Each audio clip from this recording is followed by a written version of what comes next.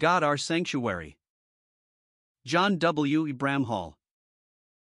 Mr. John W. Bramhall of Charlotte, North Carolina, is an octogenarian who continues to faithfully serve the Lord in both a Bible teaching and writing ministry.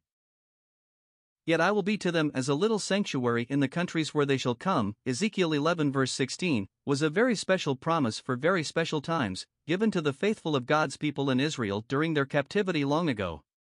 Its truth was proved by some faithful few and has today a spiritual parallel for God's faithful followers living near the end of this age.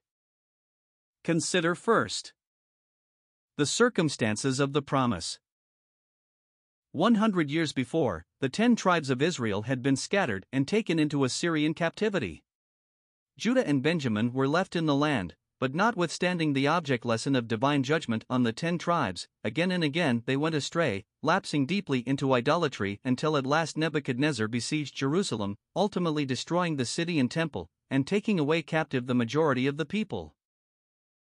3 outstanding men of God, Daniel, Ezekiel and Jeremiah, are prominent on the pages of divine history during that period of captivity. Daniel the prince, in Babylon, Ezekiel the priest, at the river Chebar in Assyria, and Jeremiah the prophet, remaining in the midst of the corruption and apostasy at Jerusalem. The Shekinah glory of the Lord was removed from God's holy dwelling place at Jerusalem, his house left desolate and the sanctuary forsaken by him, see Ezek 9-11. Second, observe the nature of the promise. Though the symbol of God's presence had been removed, he gave his people this new promise: although I have removed them far off among the nations, and although I have scattered them among the countries, yet will I be to them as a little sanctuary in the countries whither they are come. J&D New Transactions. God himself promised to be a sanctuary to the faithful remnant, a promise that exactly suited the scattered and faithful saints of the captivity. Daniel, the prince, in the midst of imperial Babylon, proved it to be blessedly true. God was his sanctuary. Ezekiel, the priest, at the river Chebar experienced the same. God was his sanctuary. Jeremiah, the weeping prophet, at Jerusalem in the midst of its corruption, with the house of God degraded and the nation demoralized and apostate, also proved that God was his sanctuary. Daniel was far from Jerusalem, Ezekiel was a lonely captive by the river Chebar, and Jeremiah was suffering for his testimony in the center of Jerusalem's corrupted apostasy. Nevertheless, each proved the truth of God's promise.